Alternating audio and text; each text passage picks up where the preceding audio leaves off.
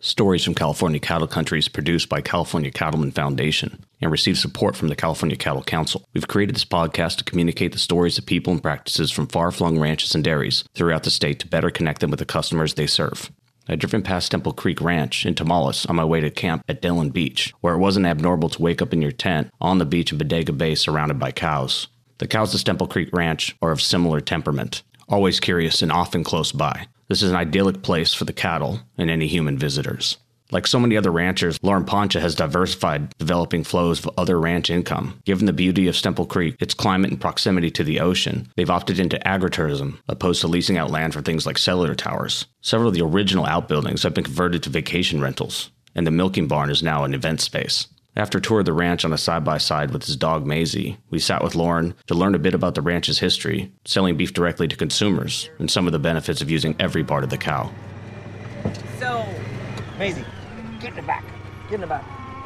Do not jump out until I tell you. Come on. Stay. These are my neighbors. The hungry ones? I'm Ryan Donahue, and this is Stories from California Cattle Country.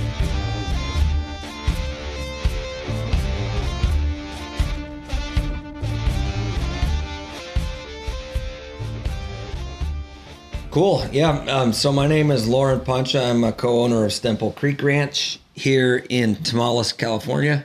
I'm actually a fourth-generation rancher here. My great-grandfather immigrated here from Garzano, Italy in 1897. So we've been continuously farming or ranching here on this property for the last 120-something years.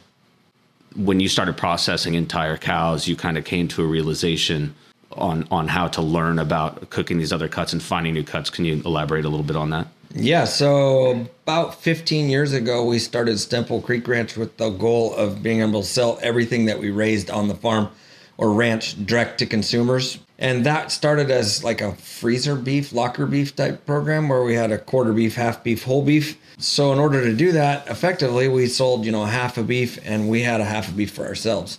And previous to doing this, when I was a kid, we would harvest the beef for ourselves, but I wasn't the one cooking it. My mom would cook it. We had a lot of pot roast and a lot of hamburger and very few steaks. When we started Temple Creek Ranch and I realized, all the other pieces of the animal that we needed to get rid of or cook. Prior to that, I would go to Costco and buy ribeyes, New York's fillets, and tri-tips. That was pretty much it.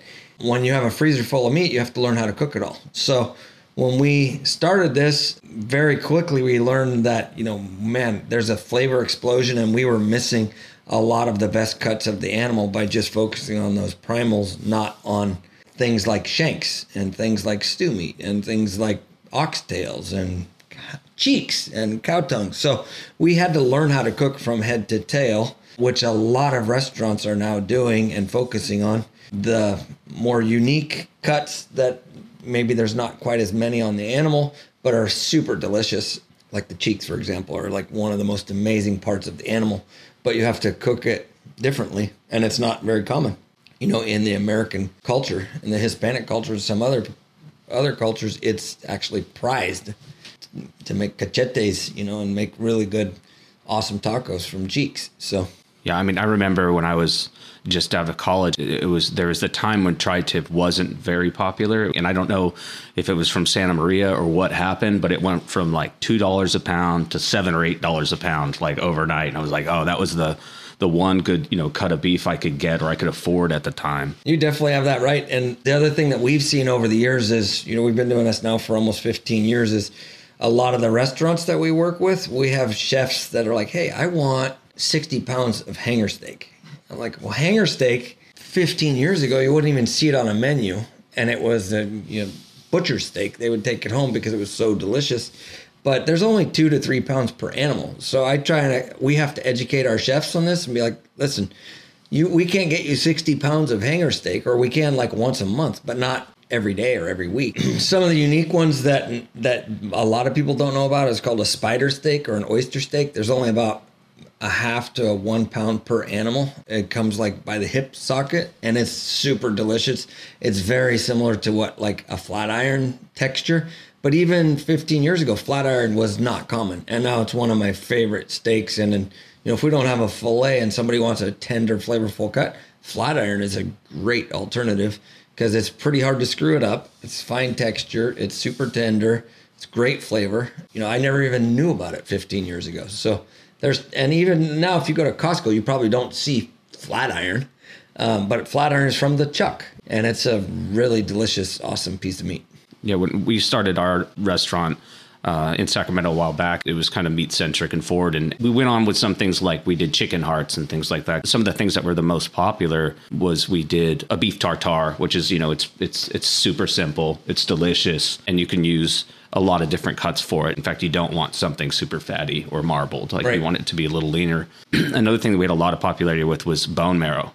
Just roasted bone marrow. And to me, it was fascinating. There's a little bit of preparation that needs to be done. It needs to be soaked and things like that. But a lot of people are cooking at home, and bone marrow is one of those things. You just have to roast it and spread it on bread. And good salt. You were talking about kind of the flip-flop with COVID, how a lot of your restaurant clients were not ordering as much. But on the other end, you were getting orders for people that are cooking at home. Have you seen any like positive trends? Like people are being more, are they just looking for steaks? Or are they kind of looking for fun stuff too? Are they willing to learn?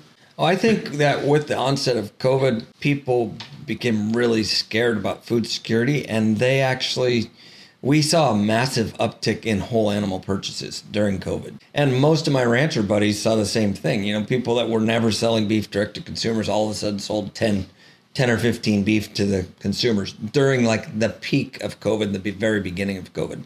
Yes, the home cook got more educated, I would say, and tried to cook different things. And it actually, the beginning of COVID was like a reset for many families to like start eating together again and like cooking a meal at home. People weren't cooking oxtails or, like I say, like you look at a cut like top sirloin, totally underrated. But when you get into a top sirloin and you compare it to a tri-tip, it's like, dude, I'd take top sirloin every day over tri-tip. And It's affordable, and you have that amazing sirloin cap, which is the picanha, which is the most coveted piece of meat on a whole animal in South America, right? And Americans are like, oh, it's a sirloin cap. Dude, cook it differently, and it's the most amazing piece, With like Eric V. Miller, we met at a Butchers Guild conference. They liked the beef that we cut up in a demonstration in that conference. They came and visited us. They saw what we were doing. They really liked what we were doing. And they said, we're going to open with your beef. They opened with our beef, and now we're 5 or 6 years later, and every single week we send a whole animal or two to Sacramento, and Eric and his team cut it all up and display it nicely in their counters, and they have the same conversations. They're basically the liaison to the consumer, and they tell our story to the consumer every day and why this beef is special. I initially came by Stemple Creek via my local butcher, who has carried Lauren's beef since opening 7 years ago. Every week, full sides of beef from Stemple are carried through the butcher's back door and broken down for V. Miller customers. We set up a mic in V. Miller's tiny office and spoke with Eric about his history in the business and his long-standing relationship with Stemple Creek. My name is Eric Veldman Miller, and I'm the owner at V. Miller Meats, a whole animal butchery in Sacramento. And we've been operating we just finished our 7th Christmas season. I was opening this shop. I had walls, I had floors, I had cases, I didn't have any meat. So I went to this, it's defunct now, but it was this thing called the Butchers Guild, where a few people that were opening butcher shops or had butcher shops in San Francisco, namely, and in Sonoma County too. I met one of my best friends there. It was just like this little like club that we all kind of got together, and Lauren came in and did like a speech. And like while I was building out, I was trying to source all these meats. I knew I wanted grass-fed and grass-finished beef. And Lauren, like Oscar was doing a beef demo, and he's just like, this beef's amazing. I'm just staring at this carcass as they're breaking it down. I'm like, this is beautiful. This is what I want to use. And I just talked to Lauren. He's like, well, yeah, we can probably work something out. Why don't you come to the ranch and we'll figure it out. So I drove up to the ranch, and I was just like, this guy's cool. He's doing it the right way. Somebody a long time ago told me, like, if you go to a ranch and the animals run away from you, you're supposed to run the other way too. And I walked up, and literally like handful of grass, and his cows were like, hey, what's up? Yeah. They don't care. Like, I've stood on the ranch and the cows are like rubbing on you, and you're like, this is really weird. And I just started working with Lauren. You said it earlier, he's an idea man. And ranchers and butchers, we have like this symbiotic relationship, right? Yeah. Where butchers all think we know how the rancher's supposed to do it, and the ranchers all think they know what we're supposed to do. I started butchering in restaurants about 25 years ago, and just doing all of the, service cuts and breaking down chickens and breaking down primals and things like that, and just kind of got into it to the point where I knew I wanted to do more with it. But unfortunately, there wasn't a whole lot of places to do it. So I started teaching at Le Cordon Bleu after I left the restaurant. We figured out we were having twins and restaurant life wasn't awesome. And so I was doing like teaching the butchery program and teaching the charcuterie program and all these things that like I picked up along the way just by learning them from picking other people's brains. The little light went off. It was like, we're taking people's money and we're not really bettering their lives. My wife and I discussed like what was going to happen, what was next with my career. Like, I'm not motivated to own a restaurant. I flew to New York to kind of go search for Inspirato. I went into a restaurant right across the street from my brother-in-law's house in Brooklyn. The server was just like, oh, we make our own bacon we have a butcher shop next to the restaurant. I was like, that sounds really cool. So I went over there. This guy's just like picking through trim, like the most horrible butcher job. I just picked this guy's brain. His name was Drew, and he talked to me for like an hour. I was like, this is so cool. And then he was like, you should go check out this place. And there was like 5 other butcher shops within walking distance, really. And I just went in, and everybody I spoke with they were all busy, and they were all super cool. I'm like, where do you get your animals then? And they're like, oh, this is like, right from the farm to us. And these guys are like, all this is naturally raised. And I'm like, click, click, click, right? Sacramento, like you can go to any farmer's market in the summertime 4 or 5 days a week.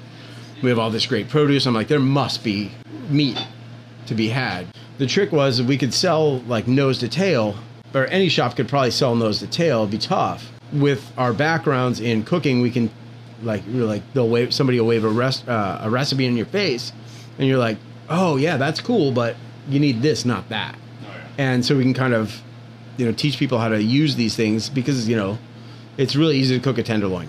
It's really easy to, and that's tender, yay. But like to kind of coax flavor and textures out of all these meals, that's where we kind of shine. Again, like in the beginning, it was tough because people didn't know us. They didn't trust us. Yeah. So we ended up, a lot of it went into like, we make a dog food blend and beef jerky, like a lot of the back leg. It's not a particularly appeasing piece of meat. It's, there's 3 or 4 muscles in there that it's just like, it's pretty lean. And, depending on how you cook it, it could be wrong. Right now, like our trash cans at the end of the day are light. Most, like all the bones go into bone broth or they go into soup.